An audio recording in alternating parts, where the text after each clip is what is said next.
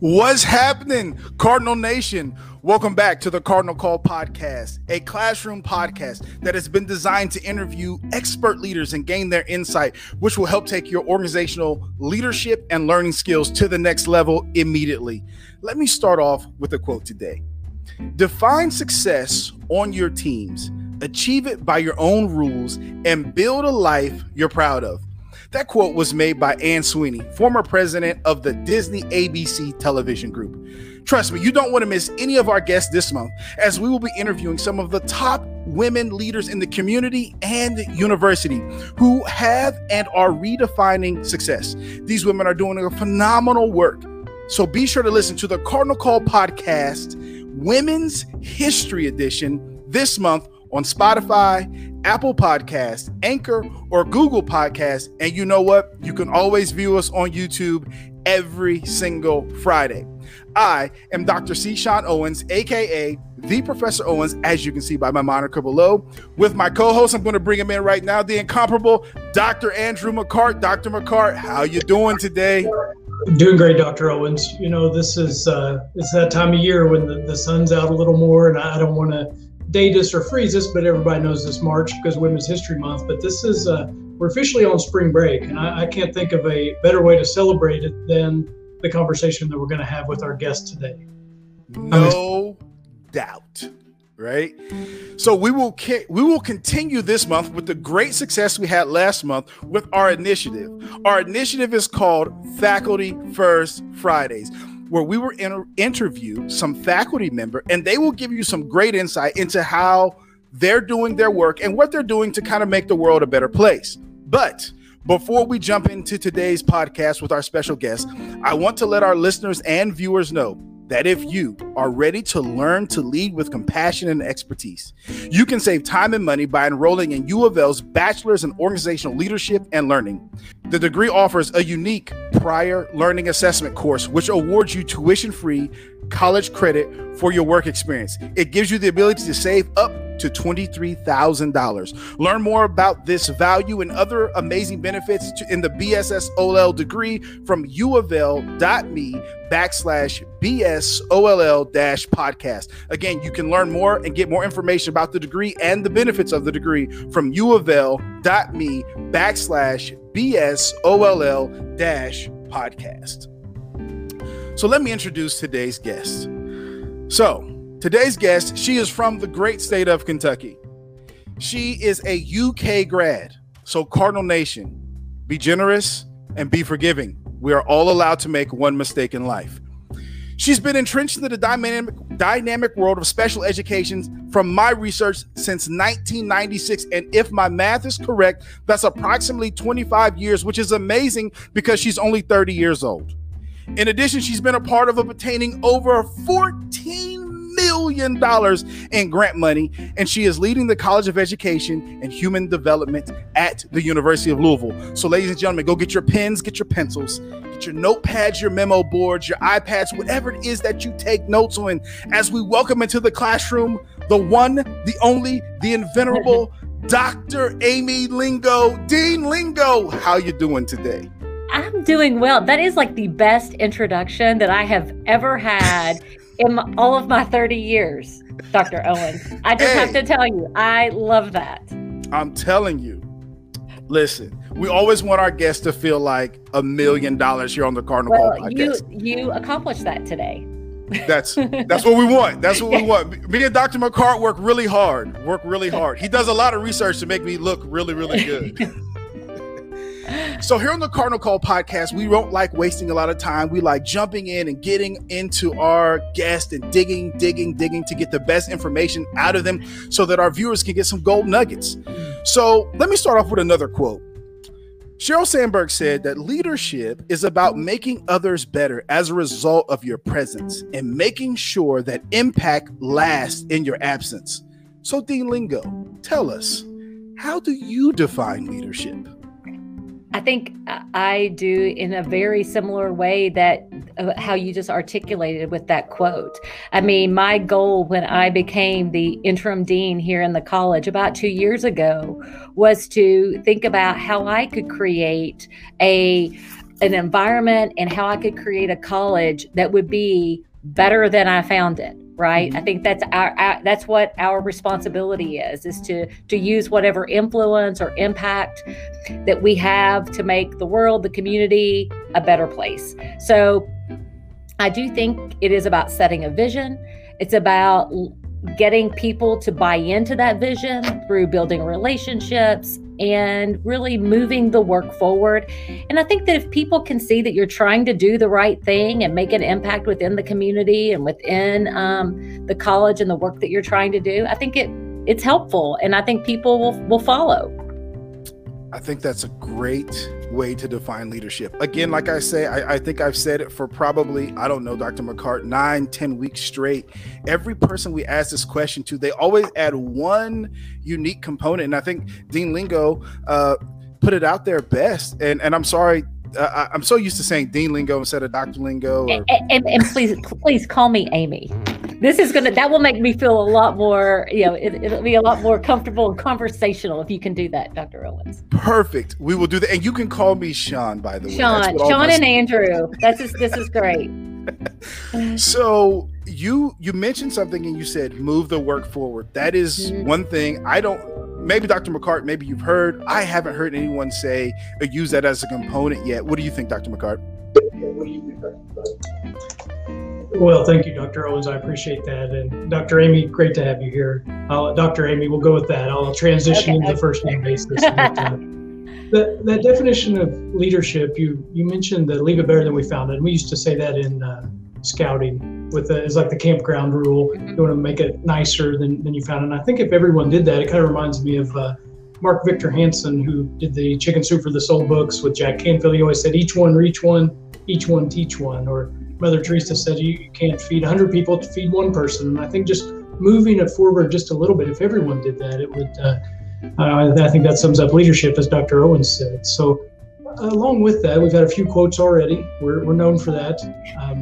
And who do you think exemplifies your definition of leadership as the people that you've met through your career, the people you look up to? Who are some leaders that you think live that? Yeah, I think that, I think our president, Neely Bendapudi, is an amazing leader. I have had the good fortune of working with many women leaders and many women mentors throughout my career. They have been so influential in my career and what I've been able to do. And that's really having those women leaders and mentors, I think, have enabled me to be successful and have given me the opportunity to learn and to grow and to really see how women can lead in a very effective way. One of the things that strikes me about President Bendapudi is that she is so open and welcoming and inclusive of everyone. And I think one of the things that I've tried to think about as I lead this college, because there's different perspectives and various viewpoints. And what I try to say is that I am willing to work with anyone that wants to support our college, anyone that wants to focus on what my vision is of student success, having programs and degrees that meet the workforce needs in the Louisville community, and high quality research. Anyone that wants to support my goals, I'm willing to work with them. So I think that her and she is the same way with the university. And we want to be inclusive. We want to work with others. We want to build those relationships because that's what's going to make us all better. Yeah, I think that's great. And I think that can often be overlooked, just that willingness of leaders to say yes. Let's say yes until there's something to say no to. How can we collaborate? How can we work together? And I think that's one of the things that I learned early on in my career when I was really trying to secure external funding as an assistant professor, is one of my mentors said to me, try to say yes. Try to say yes. And then when people see that you're willing to say yes and go the extra mile and think about how can we collaborate to benefit others. That's worked very well for me. I'm very fortunate. That's worked very well for me in my career. Well, before I give it back to Dr. Owens, I'll share one quote that's similar to that. As Zig Ziglar says, "No one ever built a statue to a critic." And I think it's just so easy to say no and to tear things down and to put up roadblocks. But from what I've seen, the ones that seem to really build things that are lasting are the ones that say yes and build relationships and develop collaborations. And What I just think that specifically in education, whether it's higher education, whether it's elementary school, middle school, high school, there's so much work to be done that we can't possibly do it alone. And so that's the reason why I have an amazing team around me, that I wouldn't be effective if I didn't have that team around me, supporting me and really helping me lead and establish that vision and helping me communicate that vision to others within the college. Well, I do want to ask about your team later on, but Dr. Owens, why don't I give it back to you for the next? Yeah, so Amy, Dr. Amy, but it's still Dr. Pekarsik, Dr. Amy. So, Dr. Amy, this is probably going to be a very easy question for you because it's obviously very personal. I like easy questions. And so, you're sitting in the chair as the dean of the college. For those who are seeing us on YouTube, CEHD just stands for the College of Education and Human Development. You're sitting, you're there. I mean, you're at the top there. I'm not saying everyone's gunning for your chair, but you're at the top, right? As the dean of the College of Education and Human Development. But could you tell us about your leadership journey to the top? Yeah. So, it's very unexpected, I think. So I'm a first generation college student. And as you said, I am a native Kentuckian. I was born in Winchester, Kentucky, which is east of Lexington. I grew up, both of my parents had graduated from high school, and it was really my mom who, from a very young age, really instilled in me the importance of education and the importance of being independent, right? And not having to rely on others to be really. So I always knew that I was going to go to college, and was fairly successful. I was successful in high school, had good grades.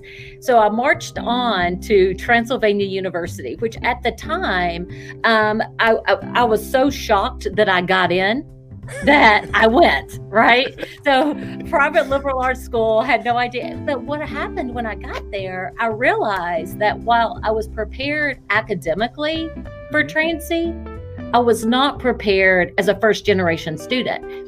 And now looking back, I realize that when you are a first generation student, you do not have the social capital. You don't really know the ins and the outs of what college is, what the structure is, what strategies, because no one has been there to tell you. I mean, guidance counselors try to tell you in high school, but until you're like really there and experience it, you really don't know. And I remember my parents really struggling to find the money to send me to Transy. And I got there my first semester, and I'm sharing this just because I want people out there to know that you can fail and you can learn from that failure, and then you can still be successful. Right. So my first semester, I came home, I lived on campus. I came home, and my parents were especially my mom, she was so excited to see my grades, and I knew I had not done well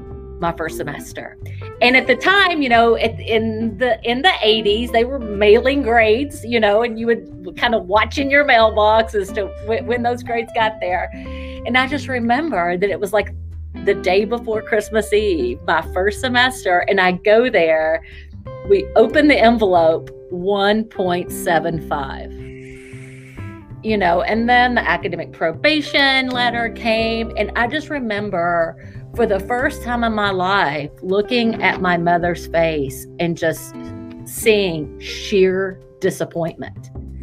Because if you think about it, I had an opportunity that she never had, right, of going to college. And she was just like, what are you doing? I did come back strong the next semester, 3.0. So I think that, but it was through that failure that I realized, coming and bouncing back, that I realized that I can do hard things. Mm-hmm. I'm resilient. I can do hard things. So anyway, through, I graduated from transient and decided that I wanted to be a teacher, which I probably should have been all along. But my parents were like, you should do something that makes more money. Teaching doesn't really make any money. Teachers, you just don't want to be just a teacher.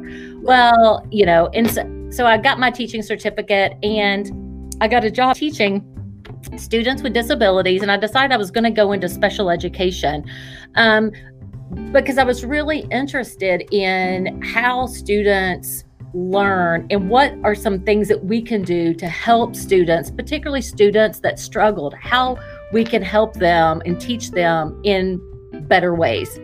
So I got my teaching certificate. I got a job right out of the gate teaching middle school in Lexington, Kentucky. And at the time, the Kentucky Teacher Internship Program was in play. And my mentor from UK, who observed me a couple, 3-4 times during that year, she said to me, we have a grant for a master's degree. It will completely pay for your master's degree. Will you come to UK and get your master's degree? And I said, sure. I love school. I always love school. So I went, I got my master's degree. And then during that time, they were able to bring me on full-time as a graduate assistant. When I went to UK, my intention was still to go back and teach. My passion is teaching. I still teach a class here this semester. And so I stayed on, and then I ended up just staying on, getting my doctorate. And then I thought, I wanted to have an impact broader. I mean, the impact that I was able to have in my classroom was amazing. But then I thought, well, what about a broader impact? So if I was teaching teachers, so I had 8 students in my class, but if I teach teachers to teach students with disabilities, and I have 20 of them, and then each of those teachers go out and they have their own classroom. So my N of intervention just kept getting larger, right? So I ended up, I was at Bellarmine for 2 years, and I've been here at the University of Louisville for 15 and a half years. I started as an assistant professor. I served as an associate dean for almost 5 years before being asked to serve as the interim dean. And I told someone the other day, they said, why do you like being a dean, or why do you want to be a dean? I said, it's the largest intervention I can find. Great answer. Great answer, right? That's amazing. That is so. Some of it was intention. Some of it was happenstance. I believe. I think I heard Oprah Winfrey use it. She's like, luck is when preparation meets opportunity. So you were prepared, and opportunities just kept coming. And obviously, I kept saying yes. Yes, you just kept saying yes. Yes. Absolutely. I'm happy to help. Absolutely. I can do this. And so, I think maybe it was growing up on a farm, that work ethic. I enjoy work. I love to work. And so I think that is, so you're right. I think that when you work hard, you seek opportunity and you try to do the right thing. I think I'm very lucky. Again, I'm very fortunate. I feel very blessed to have had the opportunities that I've had. Oh, no doubt. I Dr. McCart has a saying. I don't want to steal it, Dr. McCart. I know I'm going to mess it up. I think it's like, what is it? Show up and work. I don't know, man. Well, yeah, it's a 3-step process for success, and that's well, I always say suit up and show up. I don't know if that's what you're talking about, but it's go to work, stay at work, and work at work. And but believe me, I mean, the opportunities will just follow you if you just. And I think it helps when you do work that you're passionate about. Right. I mean, I am still just as passionate when I walk into a classroom or when I am able to talk to students about the benefits of higher education, because I think, look what higher education has done for me. Look what higher education has done for my family and for the future generations. It's amazing to me sometimes. And this, when I really sit and think and reflect about it, it's overwhelming. Yes, that's amazing, Dr. McCart. What do you have to say about this? Because I know you're the one-liner guru around here, not me.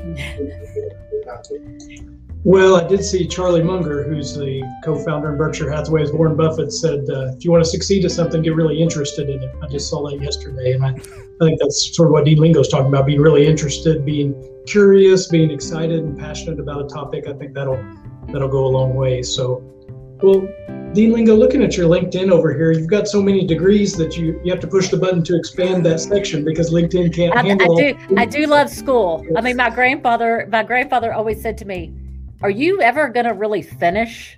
I don't think so. I think I'll be one of those. Don't they give like free tuition to senior citizens? I'm going to be like in law school when I'm a senior citizen. Well, I think that sounds great. Yeah, they do. It's free tuition after, I think, 65. So, yeah, I'll see you in class then. You'll see me in class. That's right. That's right. That'll be great. Well, we wanted to ask you a little bit about your sort of your tribe. You mentioned earlier that the team that you have around you, and the leadership experts we study and listen to, they say it's great to have heroes, mentors, coaches, advisors, to have a tribe around you to help succeed. And so you sort of mentioned earlier the team and the individuals you have around you that help you. And I'm just wondering if you could tell us a little bit about that in a way that our audience and we can learn from you, and how do you assemble such a good team? Oh, my team is so amazing. So I intentionally have individuals that think differently than I do. So they're from different content expertise areas. They're from different, they come from different aspects than what I bring to the table. And when stepping into this interim dean role, I knew that would only make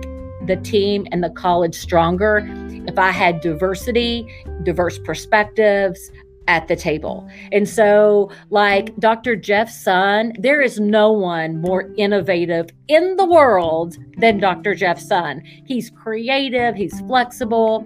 And so, he was just someone that I just said, I want him on my team.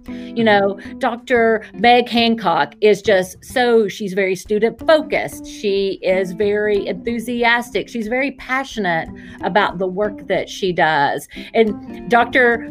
Marian Hambrick is like the most thoughtful, analytical. I always say to him, he's kind of like the stealth bomber. Like he just flies under the radar, and then all of a sudden it's boom, think about this. And you're just like, why didn't I think about that?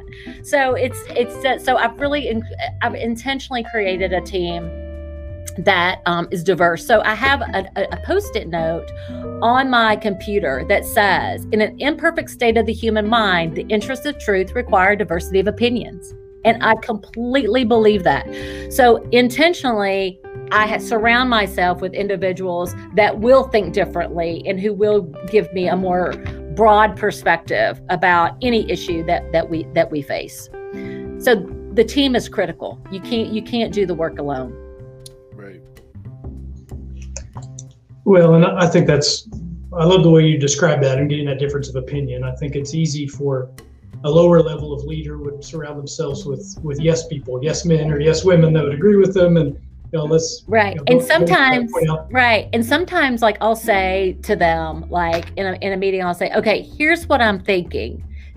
Argue with me and tell me why my thinking is wrong. So I encourage them to argue with me or have different perspectives than I do. And we do that a lot, but I really think that I make better decisions when that occurs.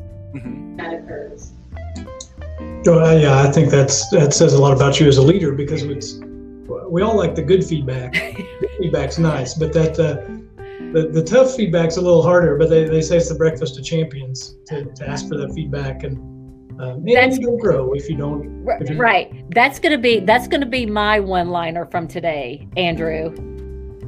Tough feedback is the breakfast of champions. Let me just tell you, I must be eating Wheaties every day. Yeah, it's the most important meal of the day. So yeah, I'm glad you like that. That's good. And I'm going to ask you about feedback, because you've written an article about that I found in my research. So we'll get to that in a little bit. But Dr. Owens and I have to share the questions, so I'll turn it over to him. As we've always said, there is no sharing of questions. If we just have a good flow. We have a good chemistry. We rock back and forth. And, we're going to transition a little bit away from a little bit of leadership and getting into learning. Obviously, everyone on this call is highly invested in the education realm and education world and educating adults, right? Educating people who want to get into the world and the realm of teaching other people. With it being Women's History Month, I have another great quote from Barbara Scheer, who was a career counselor and author. She said, "You can learn new things at any time in your life if you're willing to be a beginner. If you actually learn to like being a beginner, the whole world opens to you." So with that being said, knowing that we're all beginners here, in your opinion, Dr. Amy, that's so funny saying that. I laugh every time. In your opinion, how do you think learning has changed or is changing since you began your career in education? Well, first of all, this kind of dates me. So the people are going to know, Sean, that I'm not 30. But you're only 30. That's what I said. When you said that you said in the 80s, that means like you were like 3. I wish. So I think one of the things, obviously, is technology. And I think we're seeing that now just in the past year than we have ever seen it before, right? And I think that because students and teachers and faculty here in higher ed, we have so much access to technology and the information that I think that's really changed, right? I'm a mom, and I worry that my 12-year-old daughter does she really know how to add and subtract, or she can just say, "Hey Siri, what's 24 times 72?" And then it just comes. And I'm like, wait a minute. So I think that, that students just have so much more access to information and technology. And how do they, and that's good and bad, right? It's great because we can use technology as a tool, but technology can also be a distraction. It can consume us. It can give us false information. So now we're having to teach students what's truth and then what's not the truth, right? Mm-hmm. So having to go to that different level than previously that we had to do, especially 25 or 30 years ago. You made a great point. I was taking a note. I was paying attention when you said you have to teach them what's truth versus what's not truth. I thought that was a great point, because like you said, I have kids and they do spend a lot of time on YouTube. I don't know if they ask Siri a lot of questions, but maybe it's just not while you're around, Sean. 100%.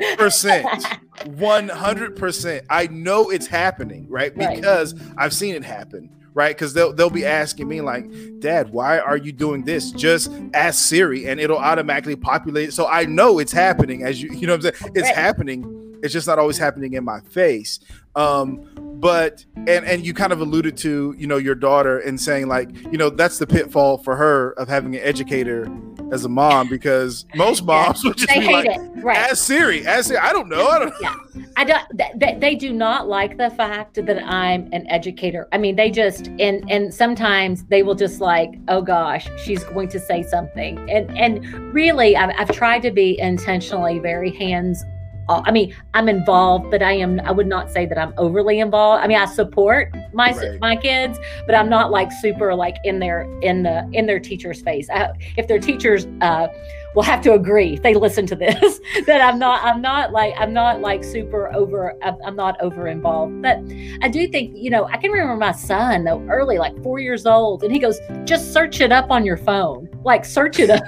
Search it up, right? Some of them like, you all don't even know encyclopedia. You don't even know dictionary. The other thing this has done, I think, with technology is that it has, the good thing is, I think it's expanded kids' vocabulary because he loves podcasts and he knows a lot about so many different things, and it's whatever interests him, right? So he learns about soccer, athletes in England, and he knows places that previously we would have had to like look at an encyclopedia or whatever, and he knows so much more because the information can be gathered a lot more efficiently through multiple modes and means, documentaries, and so forth.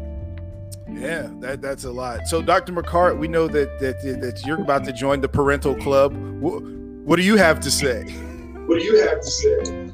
Well, I'll add that my mom was a second grade teacher for 35, 40 years. So she didn't interfere, but there were very, very much things that the way I would write, the way I would speak, our grammar, sit up straight, don't eat like this, you've got to bend over at your waist. So that's right. Turned out to be good. Yeah. Yeah. And I love her. We still talk regularly, of course. So yeah, but well, this next question, and we want to ask things that you've learned during your career that women or anyone can learn from, things that you've adopted. But I want to, before I let you answer there, I want to say it can range from your background in farming. When you grew up, we talked a little bit yesterday. I put up tobacco for a season, and we talked about you did tobacco farming growing up. There's some articles that I want to reference and make sure we get these in here. But I think that these articles that you have published, have been widely published, by the way, for our audience in case they don't know. But things like giving opportunities for students to respond. I imagine that's good for the workplace, and that's one thing I think you do a great job as the dean, is allowing us to give feedback and acting on feedback. So, and feedback is a highly effective instructional practice, both ways, right? So teacher giving feedback to students, corrective feedback or specific feedback around their behavior or their academic performance. But it's also important that students give teachers also feedback, because that's when teachers can really learn what strategies are students bringing to the classroom that we can tap into and strengthen or build on to make their learning move to the next level. So, and this idea around feedback for continuous improvement is something that I have believed throughout my career, whether that is, as a teacher, as an assistant department chair, as an associate dean, and now as a dean, is we need accurate feedback about how we're doing, because it's only then that we're going to learn and do better. So and that requires open conversation, right? And developing a sense of safety and security that you are able to receive that. So I think that that's one of the key things that I've learned in this role, is that you can't take criticism personally. Right. Because if you did, you literally could not survive doing the job. I think I've learned to say, I'm sorry. At the time, I thought I was making the right decision, but for whatever reason, I realize now I didn't make the decision. But to go back and to apologize and then learn from that and move forward. So, those are just two. I've learned, being in this role, I have learned so much. And I don't think that any class or any coach, I did have an executive coach for a year. And she said to me, she goes, I don't think I've ever seen anyone that wants feedback the way that you do. Because again, I think it's only then that you can really reflect and think about how you're going to get better. People that don't accept feedback well, I don't think they're gonna go as far in leadership. Well, and I think finding that balance of how to accept feedback. So we were talking to Coach Hawley recently, of the Racing Louisville's head coach, and Dr. Owens and I said we get our feedback on an anonymous evaluation a couple months later. If he makes a mistake, a stadium of people boo at him. It's immediate feedback, right? So somewhere in the middle is more right. But that's the beauty of sports, right? Like constantly, you have that coach that's constantly throughout the game and throughout multiple times in practice can constantly give you feedback. How many times do we really take the time after a meeting to say, what went well in that meeting? What feedback do you have for me about how we could improve, and be more productive? So I think that's something that we could learn from athletics is that immediacy of getting feedback. Right. Yeah, well, I think I like that, and I think it's I've heard it described as it's like harvesting. So we do in our project management, we do the lessons learned at the end of any project. It's like harvesting the things that we've learned, or else it's like that field of tobacco. If you don't bring it in the barn, then all the work was for naught. That's right. What you learned from the process. So, well, Dr. Owens, please. No, I mean, I think, and listen, I was sitting here taking notes. I felt like I was a student between Dr. Amy and Dr. Andrew discussing feedback. I love it. I was sitting here writing, taking a ton of notes, right? Dropping a lot of gold nuggets. Shout out to, I just want to give a shout out to all of my students, right? I just will be implementing this semester in my all of my classes. Speaking of feedback, Dr. Amy, I will be putting 2 wikis in there. Oh, and nice. The whole point of adding the wikis at midterm and towards the end of the term is to say, hey, it's almost like in the military. We have what we call an AAR, an after action review, where you have to say, what are 3 things that are going good? What are 3 things that did not go well? And then what can we improve upon the next go around? And so I want to, ask all of my students, hey, what is going so good so far in this class? What is not going good in this class? And then, so all of my students who are in LEAD 311, 412, and 460, be ready to critique me before you actually critique me. Right. Well, and I think it's also important for leaders to know that you can't respond to every piece of criticism, right? So you might get feedback. One person might love what you're doing. The other person might hate what you're doing. And so you have to kind of find that balance, because, I said that if I responded to every piece of criticism, I would feel like I was playing whack-a-mole all the time. Right. Like, oh, that popped up. Oh, I made that, and so that's exhausting. So, you really have to think about and reflect, this is what suits my style. This is what I think is good for the organization. And then this is how we can, and this is what will benefit the organization. That's good. That's good. And it kind of ties into the question I want to ask next. And it just kind of says this, we are in technology, obviously we are in an assessment driven world at this point in time. Everything has to have an analytic or a story behind it or whatever the case may be. What are some good data points that you use that kind of can advance or that you think can advance, either whether it be the university or even the college most specifically?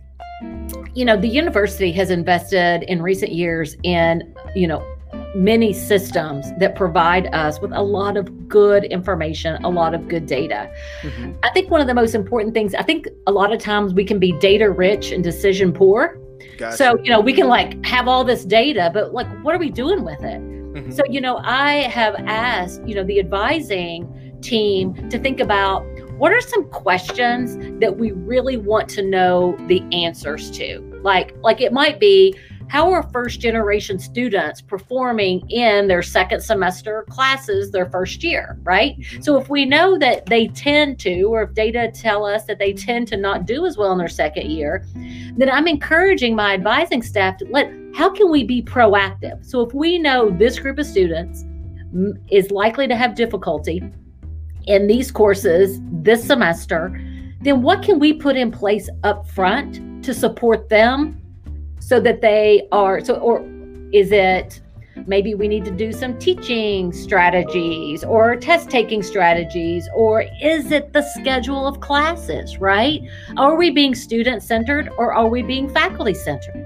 Right. So in terms of student centered, it's really hard if you're working for UPS to take 8 a.m. classes. Right. So do we have the ability to say, okay, you work at UPS, you're a Metroversity student. So we know that this group of Metro or UPS students need to take this section of class at 1:00 so that they can take classes and then go work. Those are the kind of the proactive supports that we can put in place if we're looking at data. So I encourage us to look at data that really will focus on what our students need to be successful. We just got some retention numbers last week. And Dr. Hancock was telling me our retention is better this year than it was last year from year 1 to year 2. And then, previously we had looked at, are there certain programs that typically don't have good retention. So really thinking about what we can do to put good quality student supports in place. One of the things we've done is that in terms of first year students, first year full-time students, they take an academic orientation class. We put faculty in place to teach those courses because it makes sense to me that faculty be in front of our first year students, that they have a definite connection with someone that they can connect with, someone that's going to be in their intended major. Yeah, some of them will switch majors, but I wanted them to be in a space where they had a faculty member that knew the resources to the university that they could connect with. So I made the department chairs in the teaching and learning departments teaching those courses, because again, that perspective is so important for faculty. And I think when faculty teach, when department chairs teach, I'm teaching, you always have that student perspective at the forefront. So every decision that I make, every meeting that I'm in, I always think that first year student, what is this going to be like for them? And now I'm teaching in the Louisville Teacher Residency Program, and I think, what is their experience in terms of they didn't sign up to teach completely in a virtual manner for Jefferson County Public Schools, yet they are. So what is it that I can do to support them? That's interesting. By the way, we want to give a shout out to our third podcast guest, Dr. Marty Polio. Oh, great! Superintendent. He was our third guest in January. But yeah, he actually talked about the Louisville Teacher Residency Program during that podcast. So for all our listeners out there, if you want to figure out about it, if you're in the area, go ahead and listen to that podcast with Dr. Polio. You can get some great information about. And you'll have me as an instructor. And there you go. You have Dr. Amy. Yes. I teach the class on Friday morning, so I don't have it tomorrow morning because it is spring break, like you all mentioned earlier. But again, it's a how to teach reading course, and so again, the fact that I can have that experience in front of students is just so important and meaningful to me. That's amazing, Dr. McCart. I don't want to steal all the oxygen out of the room to steal your term. Well, I like to have and now back to me. That's my favorite part. So I told Dr. Owens I'm not much, but I'm all I think about. So anyway, I want to comment on a few things. You said so many things there, Dean Lingo, that I want to comment on. And, we study the Toyota way in leadership, and they say that to understand the work, you have to go to what they call the Gemba, which is where the work happens. And the problem they try to prevent is a lot of executives get a corner office down the hall and away from where the work actually happens. But you're in the classroom, you're there, you're in touch. So it's good to know when actual leaders we get to talk to are doing the things we talk about. So, but the question I want to ask you about, and it's really about how COVID has changed things. And I want to tell a quick story about you, and you may or may not remember this, but when this was maybe February or early March last year, and you and I got to walk across campus, and you were asking me about COVID, and you said, well, you've got a public health background, Andrew, what do you think? And I didn't know what to think yet, but and nobody was really sure. The lockdowns hadn't happened yet. And I will say, though, one thing that you said in our meetings, you said, well, I have to get Ryan and Meg and all those students back. And you were so outward focused on those other people. I mean, that made me a fan of yours right away, because it was just thinking about how to get those students back. It was the last flight out of Ecuador, if I'm not. Right. So we had a group of students, and Meg and Ryan and Ginevra Corte, they were in Ecuador during spring break of last year, when our country, the shutdown was happening. Mm-hmm. And I was just so worried about them. They were over there. When were they going to get back? So luckily they all came back. They were all safe.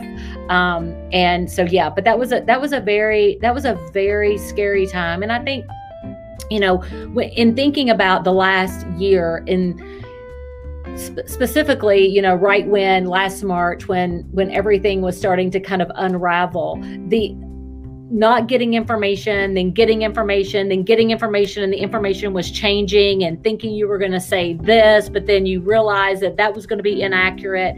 And just, I mean, I don't think there would be anything that could teach me more, right? I mean, what a opportunity to lead during a horrific time, in an unprecedented time, but a time where I really saw it as an opportunity to learn. I saw it as an opportunity to lean on others to help me, to help us all get through this, but while maintaining calmness and strength, and wanting to make sure that we were reasonable. We kept people as safe as we could, trying to not escalate when it wasn't. But as you all know, one of the most horrific things was when one of our colleagues passed away from the virus just a couple of weeks ago, and that was difficult. It was difficult for my team. It was difficult for all of us, and especially when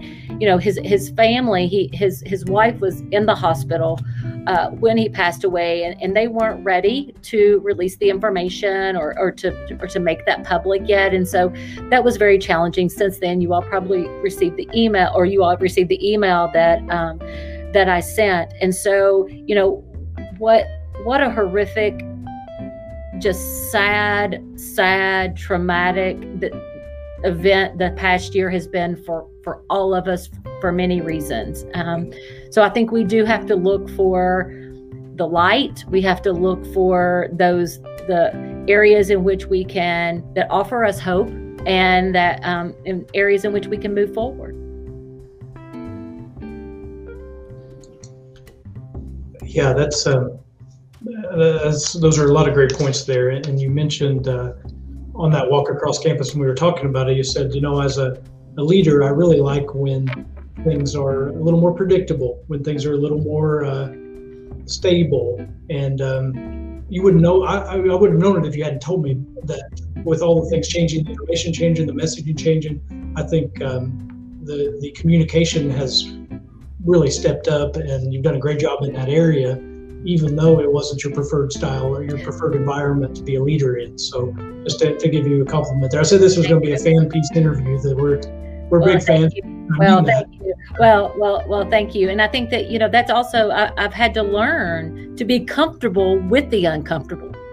Right. I mean, even with the racial unrest and the racial injustices that have existed for a really long, hundreds of years, but have come to light, especially since, Breonna Taylor was murdered. I mean, getting comfortable, being uncomfortable, and being able to have a space for people to discuss and to learn and unlearn, that has, again, I have grown so much, and for that, this past year has taught me so much, and so I wouldn't change that for the world, because I do think I'm a better leader now than I was last March 4th.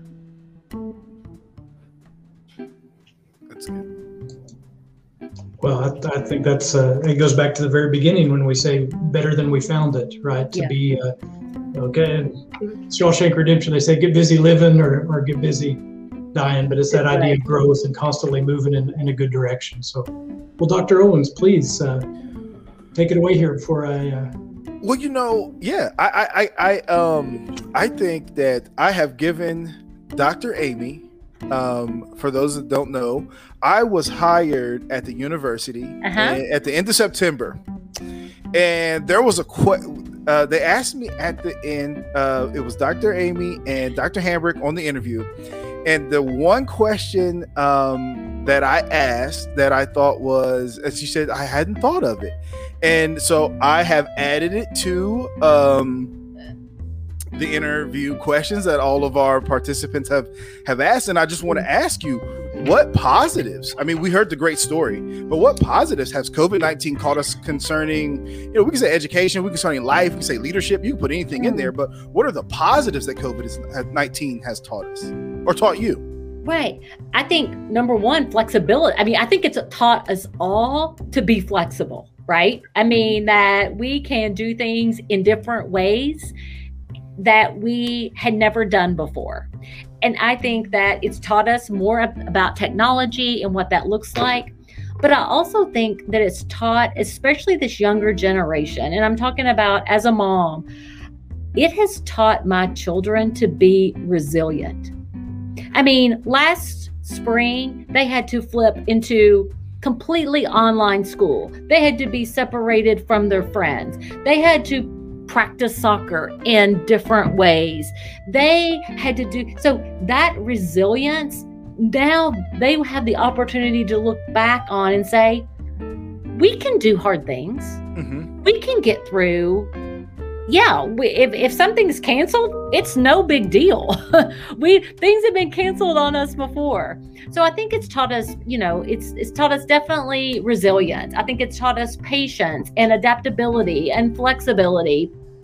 I think that it's also taught us that we have to lean on each other and the importance of the community that we have. One of the things that I miss the most because of COVID are the interactions that I'm able to have with my colleagues and with my students. And so that I miss that. And I am looking forward to the day when our building is bustling and when I can look out my window and I can see students, because in case you all don't know, I get my energy from people. and so I do miss those interactions. That's good. That's good. I like that. I liked everything you listed there. Flexible, adaptable, resiliency, the community. I've noticed that you have said this several times throughout this interview. We can do hard things. Is that like your personal affirmation mantra? Yeah, I do. I think that it's only through, we can do really hard things. And once you do something hard, then the next thing you can say, I did something hard. So I can do something hard again. So one of the things that my team, Marion and Meg are runners. And so I told this story in front of the college one time, is when I became the interim dean, obviously we all need some form of self-care. And so mine was walking in the morning. And so Marion and Meg just happened to say to me, well, you're putting in the time for walking. Why don't you run? And I was like, run, really? And they were like, I said, but I've never done anything athletic in my entire life. And they said, oh, you can do it. So, of course, I start training for this mini marathon. I do the mini marathon. And I thought one or two things will happen after that mini marathon. Either I will say, that was nice. I don't need to do another one. Or, I really liked that. So you all can probably guess which one I decided to do. So I've done like 3 since then, right? Wow. I mean, they've had to be virtual, but right. I think though that it's a way in which you can, I run in the mornings or I bike in the mornings, but I think it's a way in which I feel that it's my time alone. It's my self-care, but it's also I feel like I've accomplished something, right? And so I think doing hard things is important for self-confidence. I think it's an important model for my children to see that I take risks, that I work hard, and opportunities can come when those things happen. That's amazing. Dr. McCart, you want to chime in on this? Well, I thought you'd never ask, Dr. Owens. Thank you. Well, I'm glad you mentioned the story, Dean Lingo, about the running, because I remember that story and I wanted to ask you about this. And you wrote an article about shared story reading, teaching mathematics to students with moderate and severe disabilities, and the power of using literature to create a context for problem solving. And you've told stories about the running. You told a story, I believe, about I don't know if it was a 5-iron or a 9-iron, but So I try. Yeah, and I think that's. I think it's important. I think stories help people to connect, and it's very important that I connect with others. And so I think through storied reading, or in that case, it was setting a context so that children could see how a math problem is in a real world story. Right. And so, you try to set the context so that students can, we call it in special education, generalize from one setting in which we're teaching to a real world setting. And so I think that's the same. I mean, to me, I think connecting with people is telling those stories, and hopefully somebody will remember something about it. Well, for sure. And I think it's a great technique. And really, that's how knowledge, I think, transferred over the millennia through the spoken word and stories. And I still think it's a great teaching technique, and in addition to helping people relate. So we'll go to the next question I wanted to ask and be sure we get to, but why should women choose or still choose to go into education in 2021? So Women's History Month, I know I think that teaching and education is still the most important profession, in my opinion, in the entire world. I mean, what other profession touches all other professions, right? And so I also think that so many times women get channeled into education because it's typical, right? I mean, one of my heroes is Ruth Bader Ginsburg, and she said, I thought I was going to be a kindergarten teacher, or that was like one of her early things was I was going to be a kindergarten teacher. And I think that so many times society has kind of said that being a teacher is an appropriate career for a woman. And it's beyond that, right? I mean, it's beyond, because it also, teaching and education, it also leads you to other pathways and other career opportunities. And so I think that it's still a great profession.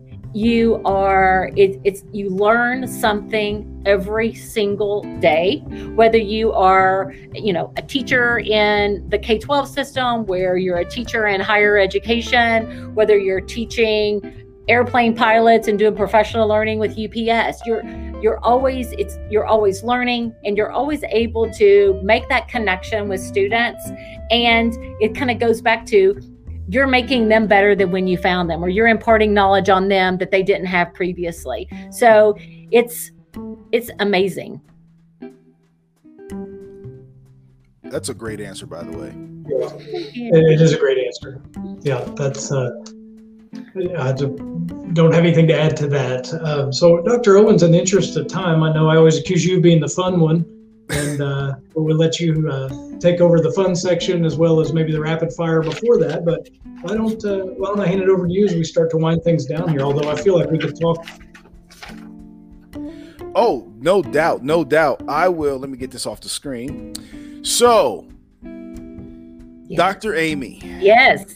We have implemented around these parts on the Cardinal Call podcast, what we call rapid fire. Rapid fire are some fun questions where we can gain a little bit of insight, but we want you to answer with the first thing that comes to mind. I'm ready. Are you ready? You ready? I'm ready. I have my hand on the buzzer. Okay, got your hand on the buzzer. Here we go. First question, rapid fire, round one. Okay, great. If you could pick one word to describe your life so far, what would it be and why? Privileged. Ooh, nice. Why? Well, because, I'm a white female that had parental support to go and seek education, and I've just been privileged to be mentored by some great women. I've been privileged to lead this college, and I recognize that. Okay, next question, round two. You passed. What are 3 non-negotiable characteristics that anyone on your team or tribe has to have? They have to be positive, they have to be hardworking, and they have to be honest. I love them. Okay, You advance. Round 3. Here we go. What is your favorite dessert? Dr. Pentecost lemon bars. If you haven't had them, you should try them.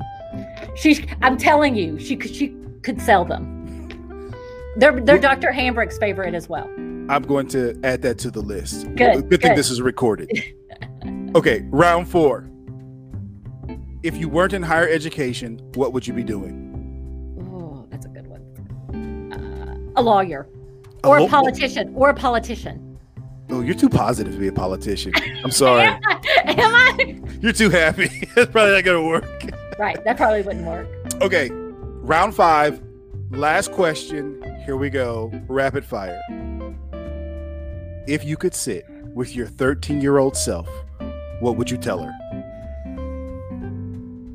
Be patient. Everything is going to be okay. Just don't rush.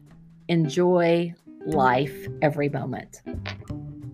You've successfully defended Thanks. rapid fire. That's amazing. But you're not off the hook yet. Because once we do rapid fire, we have one question that we always want to ask our guests. It is what we call our fun question. It is how we will end the podcast. Mm-hmm. So, Dr. Amy, if your life was the title of a book, made up or real, what would it be and why? Maybe From Farm Girl to Dean? I don't know. I buy it. Yeah, From Farm Girl to Dean. Yeah. That is an amazing interview with Dr. Oh, Amy. this was so much fun. If you ever need me to come back, I'm happy to do so because this was definitely the favorite part of my day. We will definitely have our boss back on the podcast. Thank you all so much. This is a great idea, and I had so much fun. I really appreciate it. We had a lot of fun having you on here. Thank you. Thank you. Keep doing a great job. You're leading. You're doing great things. There's a lot of gold nuggets I know our viewers and listeners took from this interview. Great. And thank you. No problem. Dr. McCart, what say ye? Oh, gosh. Well, Dr. Owens, that was, I'm really enjoying this Women's History Month. We're expecting a daughter. Our first child's going to be a daughter, and it's really inspiring to me to talk with so many just strong, successful women who are leaders in our community. It just means more to me getting ready to have a daughter here. So I don't want to get in my feelings too much here. We've got to stay professional and run the show, but it was just great. It was inspiring from leave it better than you found it to, she was first generation college student, but she made up for lost time with all those degrees she picked up in Lexington. So I just enjoyed that. I could go down my list here, but I've got a whole page of notes that I took that I'm going to practice and try to put into my habits. So what about you? What are some things you... Listen, I took away her mantra. We can do hard things, or I can do hard things, or you can do hard things. You can kind of replace that pronoun in the front however you want. But I think we can do hard things. I think it's never about, I've heard it say many a times when someone says no, it stands for next opportunity. So it's the ability to just say, hey, it's hard. Someone told you no, you didn't get the job, you didn't get this, you didn't get that. The list goes on and on. It's hard to find a job, or you're not doing well in the class right now. But guess what? You can do hard things, because once you do one hard thing, it's like a domino effect. If you do one hard thing, another thing will happen, and another thing will happen, and another thing will happen. And the next thing you know, you can really look back.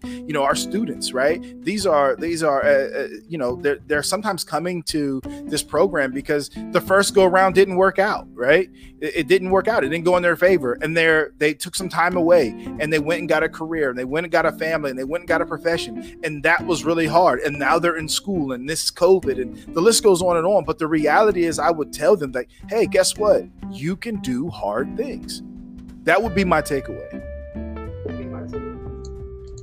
Yeah, I think that's a great takeaway. And I think another one I was surprised to hear the list of, not really surprised because I know Dean Lingo's leadership style, but listing the things that non-negotiables people on her team have to have, and that being positive, I think was the first one she mentioned, or at least in the top 3. And, that was, I go back to the book Think and Grow Rich, or Andrew Carnegie was the steel magnate to titan of industry. And he said that one of the things that he wants people, if someone is agreeable and collaborative, and positive is another way of saying that they can go much farther than almost any other attribute. Obviously, the hardworking and the honesty is great too, but that positive attitude of looking for ways to work together, and that was a hallmark of Dean Lingo's strategy that she mentioned here. So I I think anyone could take this interview and run with it.